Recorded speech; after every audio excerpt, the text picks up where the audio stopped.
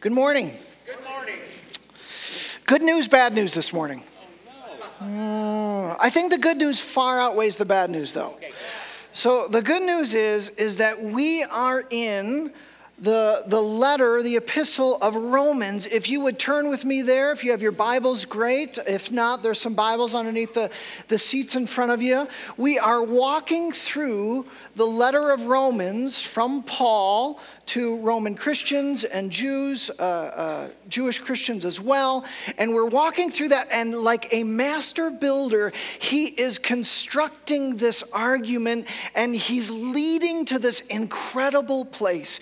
He is leading to the forgiveness and grace and mercy of God. He's leading to the gospel that God loves you, that despite your sin, he wants to bring new life into you and teach you how to live for his glory. Isn't that good news? That's like the best news ever. Now here's the bad news. We don't get there this morning just yet. He's still building a foundation for us to understand of our lives so that we will really get the depths of the gospel, that we'll really understand how much God loves us and what Christ did on the cross, right? But we can't rush into that. We have to take the time. You remember, we keep coming back to this quote from Pastor Timothy Keller. Have the quote up on the screens. We're far worse than we ever imagined, and far more loved than we could ever dream. Now, I know some of you were thinking, yes, we get to the good part of that sentence. We get to the good part of God's love and forgiveness, and yes, not yet. One more week on the bad part of that sentence. One more week on you're far worse than you think you are. Because remember, if we diminish the depths of our sin, then we will diminish the depths of God's love. And we don't want to do that, right? If we don't allow ourselves to enter very deeply into understanding who we are and how we've been knit together and truly are standing before God, then we're not going to be able to enter into the depths of the gospel. And we don't want to diminish the gospel, do we? We don't want to diminish the love of God at all. So if you recall, last week, Paul was, again, a master builder laying this foundation, and we talked about in Romans 1 this spiritual downturn of our souls. As a human race, we were given the revelation of the truth of God. We were given that there is a God, that he exists, that he's created all things, that he cares about our lives, and he wants to release us into a life of his glory. And yet, instead of running with that truth, as a human race, we rebelled. And we exchanged the truth for a lie. Or as Eugene Peterson we saw last week, we put a shroud over the truth, rebelled within, and God gave us over to that rebellion. He gave us over to that depravity. And so we end, if you look at chapter 1, verse 29, we get these nasty lists of life now when we rebel against God. Verse 21, they have become filled, the human race, with every kind of wickedness, evil, greed, and depravity. They are full of envy, murder, strife, deceit, and malice. They are gossips, slanderers, God-haters, insolent, arrogant, and boastful. They invent ways of doing evil. They disobey their parents. They have no understanding, no fidelity, no love, no mercy. Yikes. Now, as much as I want to get to, and you are far more loved than you'd ever dreamed, Paul doesn't. There's another aspect that we need to understand, not just the depths of our sin and brokenness, but the other aspect that we need to understand from a biblical perspective is the revelation of God's judgment, of Judgment Day, when, according to Scripture, we will stand before God and give an account of our lives. The good actions and the bad actions, we will stand. And I want to suggest to you this morning that most of us, whether Christians or non-Christians, have a very incomplete understanding of the judgment of God. That it's relatively shallow, many times unbiblical, and we're missing really what we will experience when we all, each and every one of us, women, men, will stand before him and give an account of our lives. I was talking with a good friend many years ago. His name is Mike. He wasn't a Christian at that time, but I really liked Mike a lot. And we were talking about faith. He was raised within Christian Science, and he had stepped away from that. Didn't know for sure what he thought about faith or Christianity or any of those things. And we happened to be talking about end times and what would happen. And he was unsure about what he believed about that, whether there would be a day that we would stand before God. He was unsure if he believed in God. And in some ways, as we talked about it and I heard his perspective, I really thought it was somewhat courageous of his perspective. He said, in this life, I just take things as they come and I do the best I can with the things that come. He was a father of three boys. He was a husband and he was a construction worker. And I liked him. He was really trying to do things right. And he said, in terms of what happens when we die, I don't know. I'll just take it as it comes and I'll do my best. I kind of like that. I thought that was neat. Somewhat courageous, right? He's just trying to do it. Over the next several years of our relationship, what I tried to say to him is, do you know that there is someone who is from eternity, from the eternal, that came to earth? And he shares not only the right way to live, but he shares about eternal things because he's returned back there. And he's the one that we need to listen to about all things, especially things of heaven and hell, especially things of eternity, especially things of wrath and judgment. You know I'm talking about Jesus, right? Oh, yes. And he gave this revelation, and with my friend, we began to talk about and grow in that understanding of really what he would face. And that's what I'd like to do with you this morning, allowing the words of Paul to teach us, inform us. What does that judgment day look like? Are we ready? We don't have to just take it as it comes. In fact, Jesus and Paul and God's revelation, they want to teach us so that we would know and then live accordingly today based on what we will experience in the future. That's what we're after this morning. Amen. A tall task? Well, let's get to it.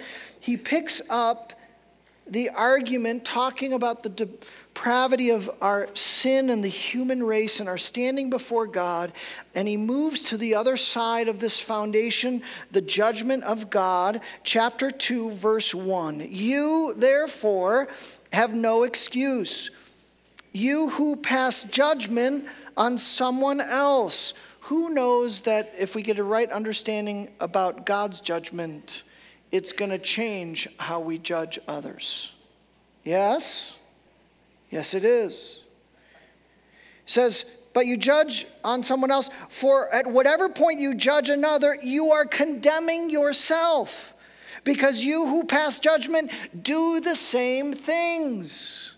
He's talking about the hypocrisy that's within church and outside of the church and human nature to judge other people when in fact our hearts are in very similar places as theirs. Now we know that God's judgment against those who do such things is based on truth. Ours is often based on hypocrisy. God's judgment is based on truth. So when you, a mere human being, pass judgment on them and yet do the same things, do you think you will escape God's judgment? Rhetorical question. Rhetorical answer is no. Or do you show contempt for the riches of his kindness, forbearance, and patience, not realizing that God's kindness is intended to lead you to repentance?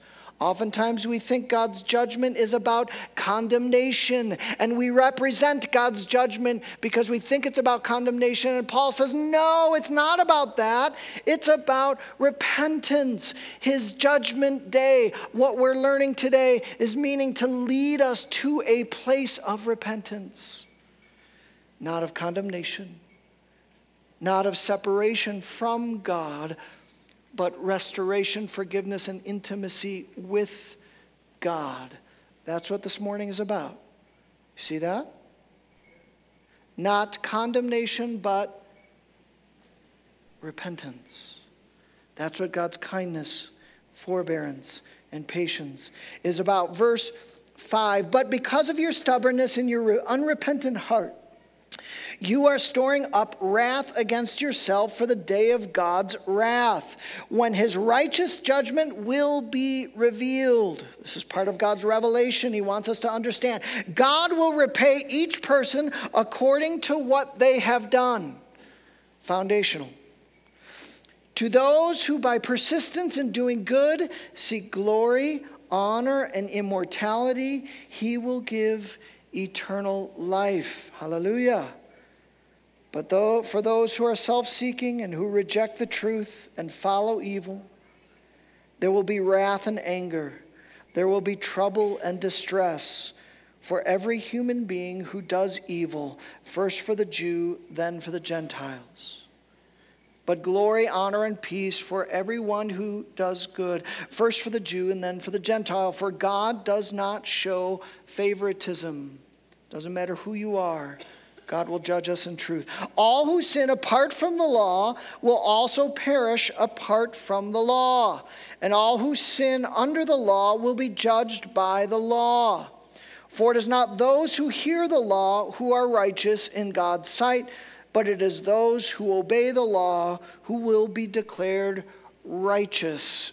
Paul is arguing to especially the Jewish Christians. He's saying, you don't get to say, we got the law. That's not an out. You'll be judged according to the revelation that's been given you. Okay? Hold on to that thought.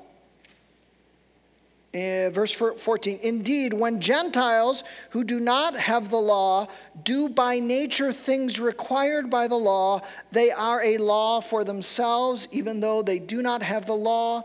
They show that the requirements of the law are written on their hearts, their consciences also bearing witness, and their thoughts sometimes accusing them, and other times even defending them. The thing to know is we'll be judged based on the revelation given to us. If we have the law, which is the Old Testament, 10 Commandments, law of the Jews, we'll be judged based on that. If it's our own moral conscience, for those who do not know the law, we'll be judged on that. Okay? We'll unpack that in a little bit. Stay with me. This will take place on the day when God judges people's secrets through Jesus Christ, as my gospel declares. All right, let's unpack this a little bit here as we understand God's righteous judgment, which is being revealed. And I want you to start from this place. Look at verse 6 with me. The foundational principle of God's judgment is in verse 6. God will repay each person according to what they have done. That's the essence and the foundation of Judgment Day before us. Paul is quoting both Psalm 62:12, Proverbs 24:12 from the Old Testament, and two words that are helpful for us to think about this. One word is repay, and the other word is reward. One word is repay, and the other word is reward. He says, look at verse 8 with me, for those who are self-seeking and who reject the truth and follow evil, there will be wrath and anger. That is sin. So if you think about, and I think it's very valid to think about the traditional idea of scales. All right, if you've got a scale here of your life, go to that first one, Irene, yep. And on one side, he's saying verse 8 is sin, is self-seeking, right? And we will face the consequences. He will repay us. That's justice. For the wrongs that we do others, there's a justice piece, and it's sin, and it's on that side. Now, there is another side of the scale, hallelujah, right? And this element, the key word is reward. So really you can hear in many of this understanding, revelation of God's judgment is repay and reward. Look at verse 7 with me. To those who by persistence in doing good seek glory, honor, and immortality, he will give eternal life. Now, you get this idea. You've got sin, bad, evil, brokenness, how we hurt one another, and we will be repaid by a God of justice and righteousness. Paul is arguing, but there is another side of righteousness. That's good. The good things that we do. And we've got this scale, and someday we'll stand before God like this. This is what Paul is arguing.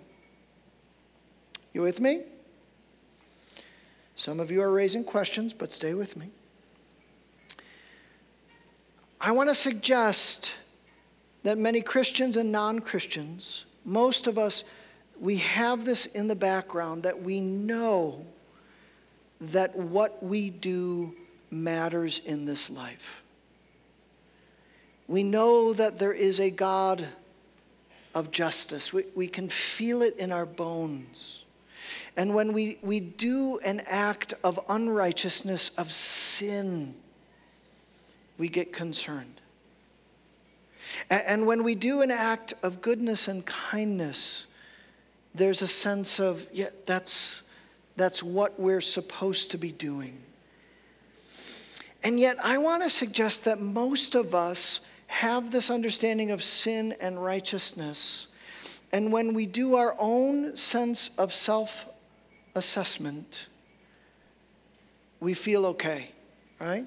Maybe as we get older, we try and throw on a few more righteous things to weigh it down a little bit, right? To tip the scale a little bit. When you're younger, you don't think about this that much, right? Right? But as we get older, we want to tip the scale, right? Are you with me? And so our assessment, so if I do an assessment of myself, I feel like I'm doing okay. I'm not a prostitute. I'm not a drug dealer. I'm not a lawyer. I'm just kidding, John. I'm sorry, brother. I'm sorry, my friend. John is such a beautiful individual. He lets me give this. Just going back to most of us, right? If I'm not a drug dealer or a politician, you know I'm joking if there's any politicians here, I'm doing okay, right? I've made some mistakes. I've done some boneheaded things. I've allowed my depravity to get the best of me at times, especially when I was younger. But I'm doing all right. Is that, yes? Would you say that most of us bring that perspective of one another? How many of you, just out of curiosity, how many of you have seen the movie The Social Network? Just a show of hands. Would you? It was considered a pretty okay, some of you guys need to watch more movies. Anyways, it's the story of Mark Zuckerberg, who is the creator and CEO of Facebook. How many of you use Facebook? Okay, a lot more of you. All right, good. So that is a story, somewhat of a controversial movie because some said it's really a Hollywood version of that idea. But it's based on the growth of Facebook and what Mark Zuckerberg did. And there was actually 2 lawsuits in reality. And one lawsuit was about the idea that Zuckerberg actually stole the idea of Facebook. And he awarded gobs and gobs of money to these 2 twins from Harvard when he was there. And the second lawsuit was that he, I don't quite understand how he was able to finagle and really in a mean way, his best friend and co-founder of Facebook, they reduced his shares to where it gave him, he lost tons and tons of money. He signed over with the lawyers. He didn't read the contracts and so forth. And then if you throw a little bit of sex and drugs and college in there, it's not the best portrait of Mark Zuckerberg, okay? And so you've watched this movie, and again, this was, we don't know how accurate those 2 legislations were, or those 2 legal things were true, but we don't know how accurate all that is. But at the end of the movie, where we've been through all of this legal disposition, and it's a lawyer on Mark's side, and Mark is sitting at the table, and he gives a self-assessment of himself. And listen to his words closely. This is at the end of the movie.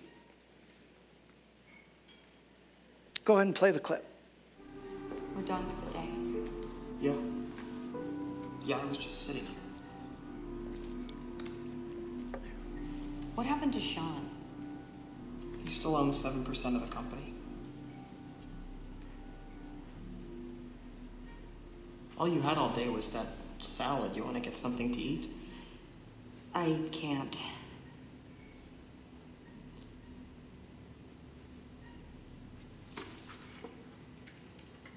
I'm not a bad guy. I know that.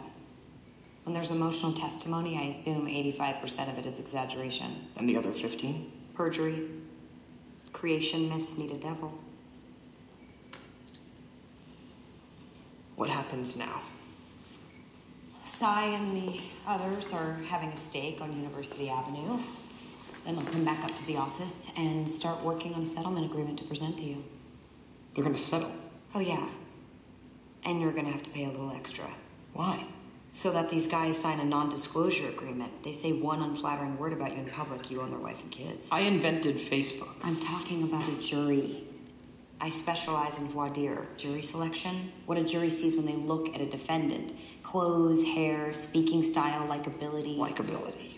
I've been licensed to practice law for all of 20 months, and I could get a jury to believe that you planted the story about Eduardo and the chicken. Watch what else.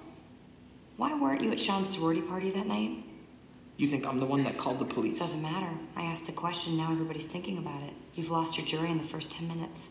All right, we can cut it off there. Farm animals. Yeah. Did you hear? He said, I'm not a bad guy. And she said, yeah, I know you're not a bad guy, right? I think that represents most of our perspective. Remember, he just basically, if you believe the movie in the sense, he stole the idea of Facebook. You've got some sex, and you got a little bit of drugs and drinking, and you've got this turning his back on his co-founder, and yet he says, you know, I'm not a bad guy. And I was thinking to myself, I don't know if I would agree with your assessment. I thought of the words of Jesus, you know, no one is good. No one is good but God alone. And friends, here's the deal. Here's why we miss the judgment day, is because we miss the depth of our sin and the shallowness of our righteousness.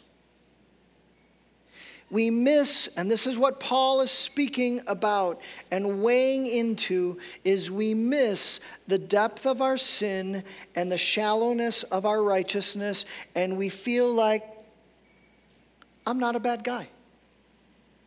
Right? Can we think for just a moment about, let's go with the left side of the scale.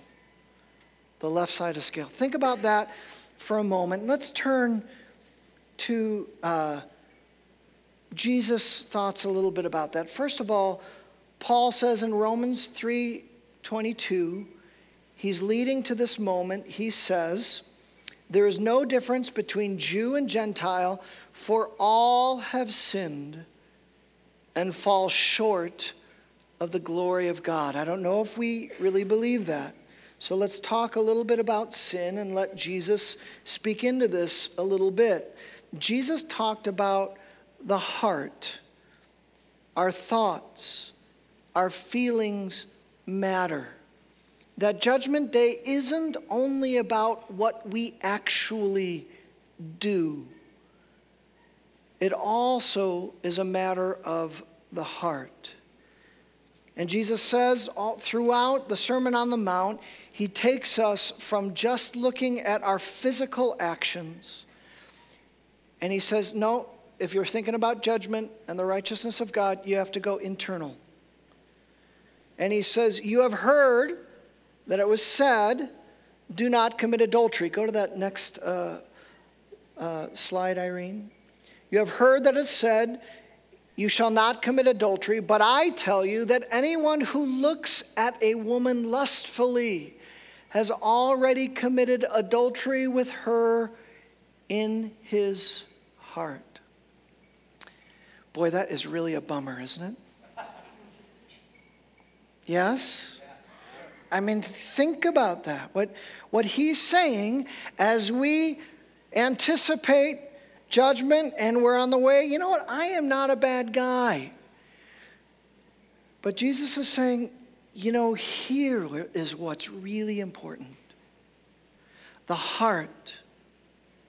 And to look and to lust in your own heart. In fact, in another place, Mark 7, Jesus says this, what comes out of a person is what defiles them. It's not what you eat. For it is for within, out of a person's heart, that evil thoughts come, sexual immorality, theft, murder, adultery, greed, malice, deceit, lewdness, envy, slander, arrogance, and folly. What he's saying is you need to look inward. As you do that self-assessment, it's not just about what you do, but it's what is going on here in your soul. You can look at your neighbor and go, bummer, that is a bummer, right? Does that tip the scale just a little bit in your mind? Heart. The heart matters. Did you know that our words matter as well? Jesus said in Matthew 12:36. Go to the next slide. Our words matter. But I tell you that everyone who will have to give an account on the day of judgment for every empty or careless word they have spoken. Bummer, right? Have you ever been in an argument, maybe with your spouse or a good friend or child, and you come later, I'm sorry, you know the words that I said I didn't really mean, right? As if the words don't really have. In Judgment Day, our words matter. Well, at least according to Jesus, the one who's from heaven. He's saying each word, do you get it? It matters. God is so holy and righteous that your words matter. Each one weighs on that left side of the scale there. And friends, we haven't gotten to actions yet. Yikes. I'll read a positive one with reward in it for actions. This is Matthew 16:27. Jesus says, "For the Son of Man is going to come in his Father's glory with his angels, and then he will reward each person according to what they have done." So yes, there's the positive words, positive emotions, positive actions, but also the other side. I was thinking about this and all the inappropriate sexual abuse and so forth that's been in the media. And those actions are coming to light. I was thinking about how, they're going to have to give an account. We will have to give an account for our sexuality.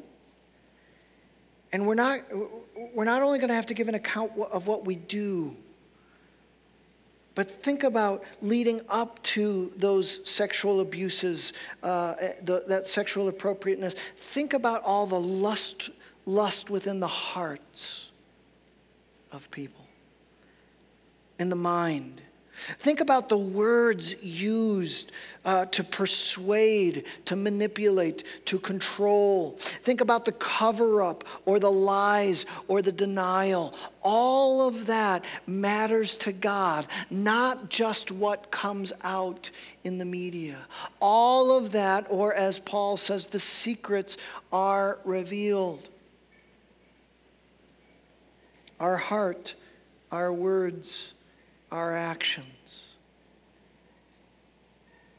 How are we doing on that scale? Can we go back to that scale, Irene? That sin there, right? We're kind of there. So if the scale is kind of low on the left side, boy, we are going to need some heavy-duty righteousness to bring that back, right? Yes. Boy, I'm concerned for you. I'm just going to say a few words about righteousness. Paul is also going to come to a conclusion about righteousness in Romans 3:10 and 11. He says this, "There is no one righteous." Bummer. Not even one. There is no one who understands. There's no one who seeks God. There's a famous passage in the Old Testament, Isaiah 64:6. I don't think we have it on the screens for you, but just listen to this. This is Isaiah confessing. He says, "All of us have become like one who is unclean, and all of our righteous acts are like filthy rags. We all shrivel up like a leaf, and like the wind, our sins sweep us away." Let me read that again. All of our righteous acts are like filthy rags. I don't even want to get into the details of what the filthy rags really means. It's gross. It's not good. And he's saying, and this is the best way I understand it, that the depth of our sin, the depth of our unrighteousness, the depth of that left side, it has tainted us so much as human beings. Even our good and righteous acts, that they feel tainted. They have mixed motives. It's so hard to get them to weigh completely on that right side of the scale. I can do a kind work, and yet I hope they notice. Right? Or at least if the people that I've been kind to, if they don't notice, I hope my wife notices at least. You see what's happening? And so that sin and righteousness scale, we're still here, and we're in trouble. And friends, I was thinking about it this way, that for some reason I was thinking about a visual of animals. And I was thinking our righteous acts, because they're so tainted, it's like if we have on our right side this little Yorkshire Terrier just sitting on the righteousness side. And on the other side, on our left side, Go ahead and go to that next picture of that scale. It's a hippopotamus. I want that visual to stick with you. Hippopotamus and a little teacup terrier. Who's looking forward to the judgment of God? Woohoo! Bring it, God, I'm ready. Do you see how Paul is laying the foundation for us in this way? All right. Now, let me just say a few words about, before we talk about communion, which we really need to get to, is this understanding of who we are and the understanding of the scales should really lead to humility in two ways. Humility, one, towards each other, that we should realize that our scales, each and every one of us, our scales look like this. We are all in this together. Look at your neighbor and say, we are in this together, my friend. We are that hippopotamus, that Yorkshire Terrier, that is you. Right? Verse 1, Paul says, you therefore have no excuse. You have passed judgment on someone else. For whatever point you judge another, you are condemning yourself because you pass judgment and do the same thing. In other words, I get to say, man, those people are horrible, those sexual abuse and all of that. And I point fingers and I say this. What about the lust in my own heart?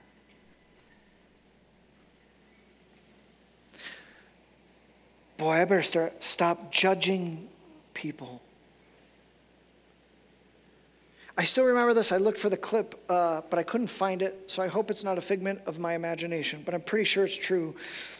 It was right after O.J. Simpson and the white Bronco and all of that. The nation was following the white Bronco, and they interviewed Mike Singletary, who was perhaps the greatest linebacker in the history of the NFL. What team did he play? The Chicago Bears, that's it. I had to have one football reference for Super Bowl, right?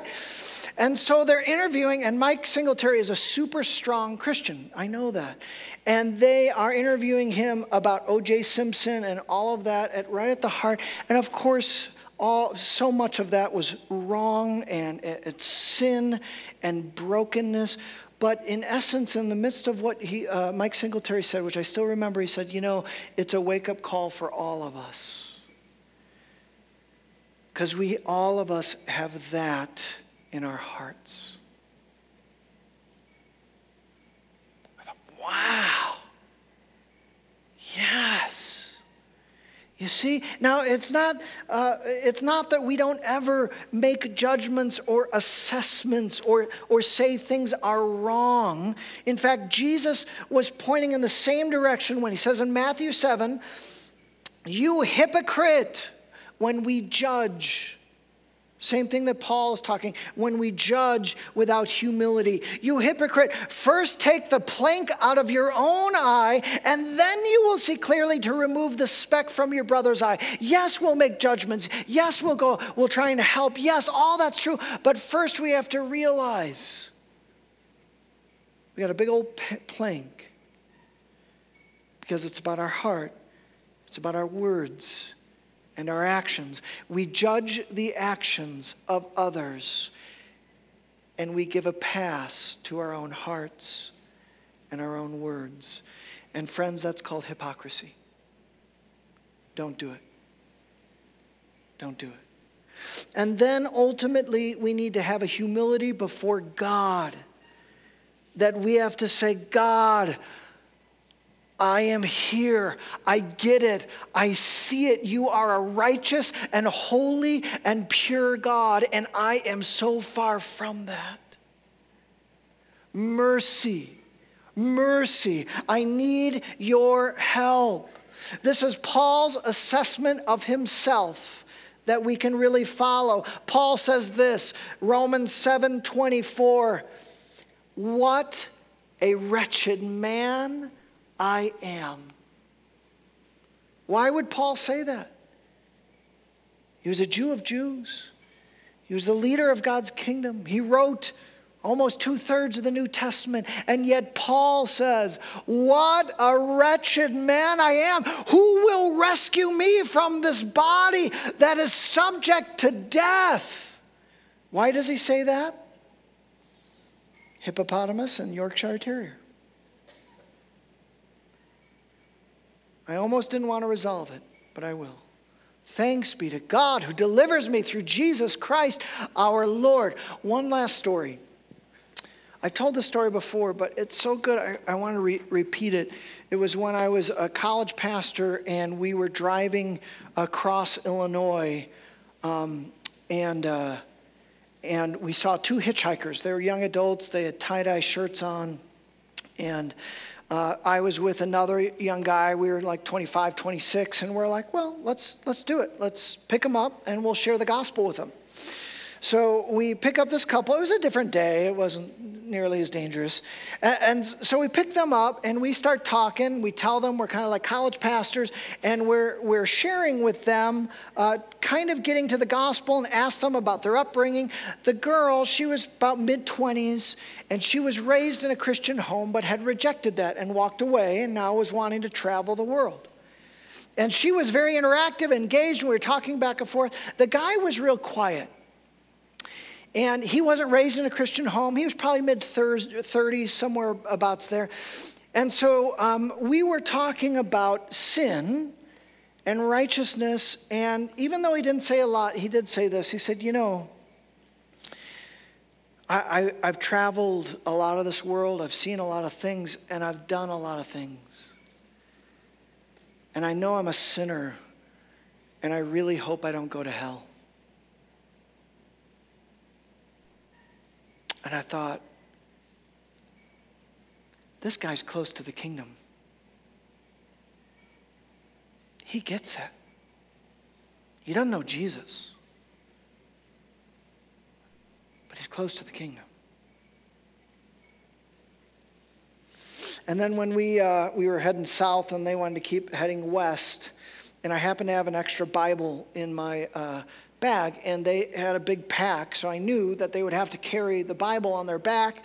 So I didn't know if they'd take it, and I offered it, hoping that maybe the girl, because she was so interactive, he was mostly quiet, but so interactive. I said, I have an extra Bible if you guys like, and she's like, no, I'm good. I don't want to carry that on my back. The guy said, I'd really like to take that. And I folded the first page of the Gospel of John. Never saw him again. Friends, it's that disposition, that heart of humility, that if we bring to the gospel, we will be saved. It's that heart and humility if we bring to this table that is before us, that will experience Jesus.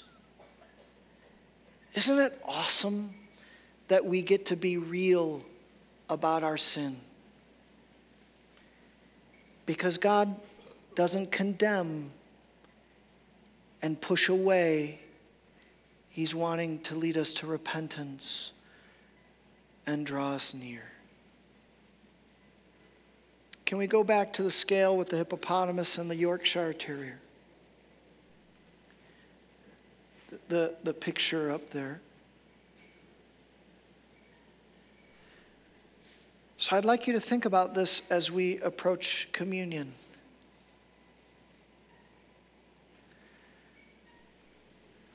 There's a big hippopotamus in our soul,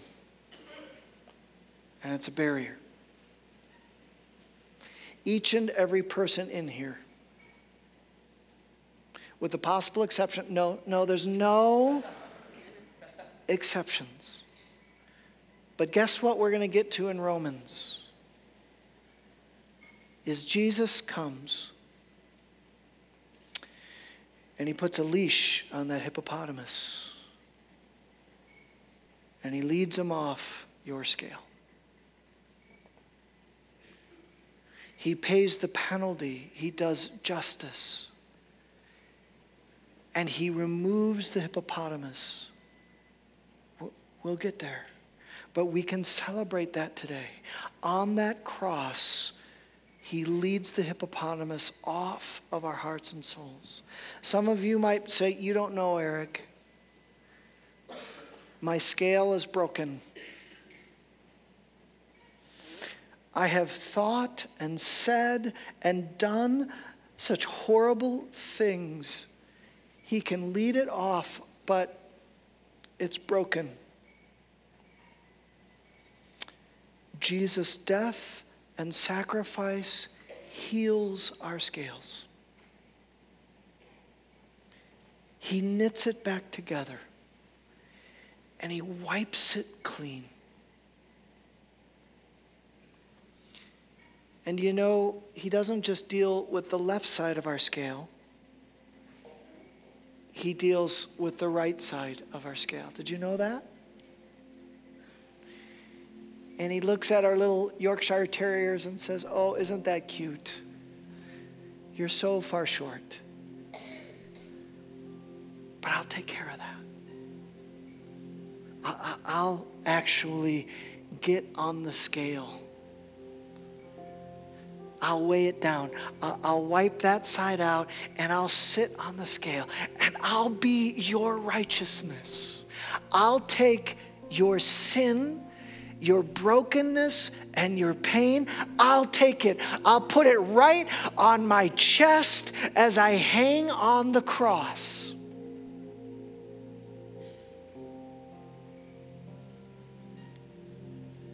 And then I'll get down from that cross. And I'll sit on the scale, and I'll be your righteousness. And I'll teach you how to live righteously, and save a reward for when you do face judgment.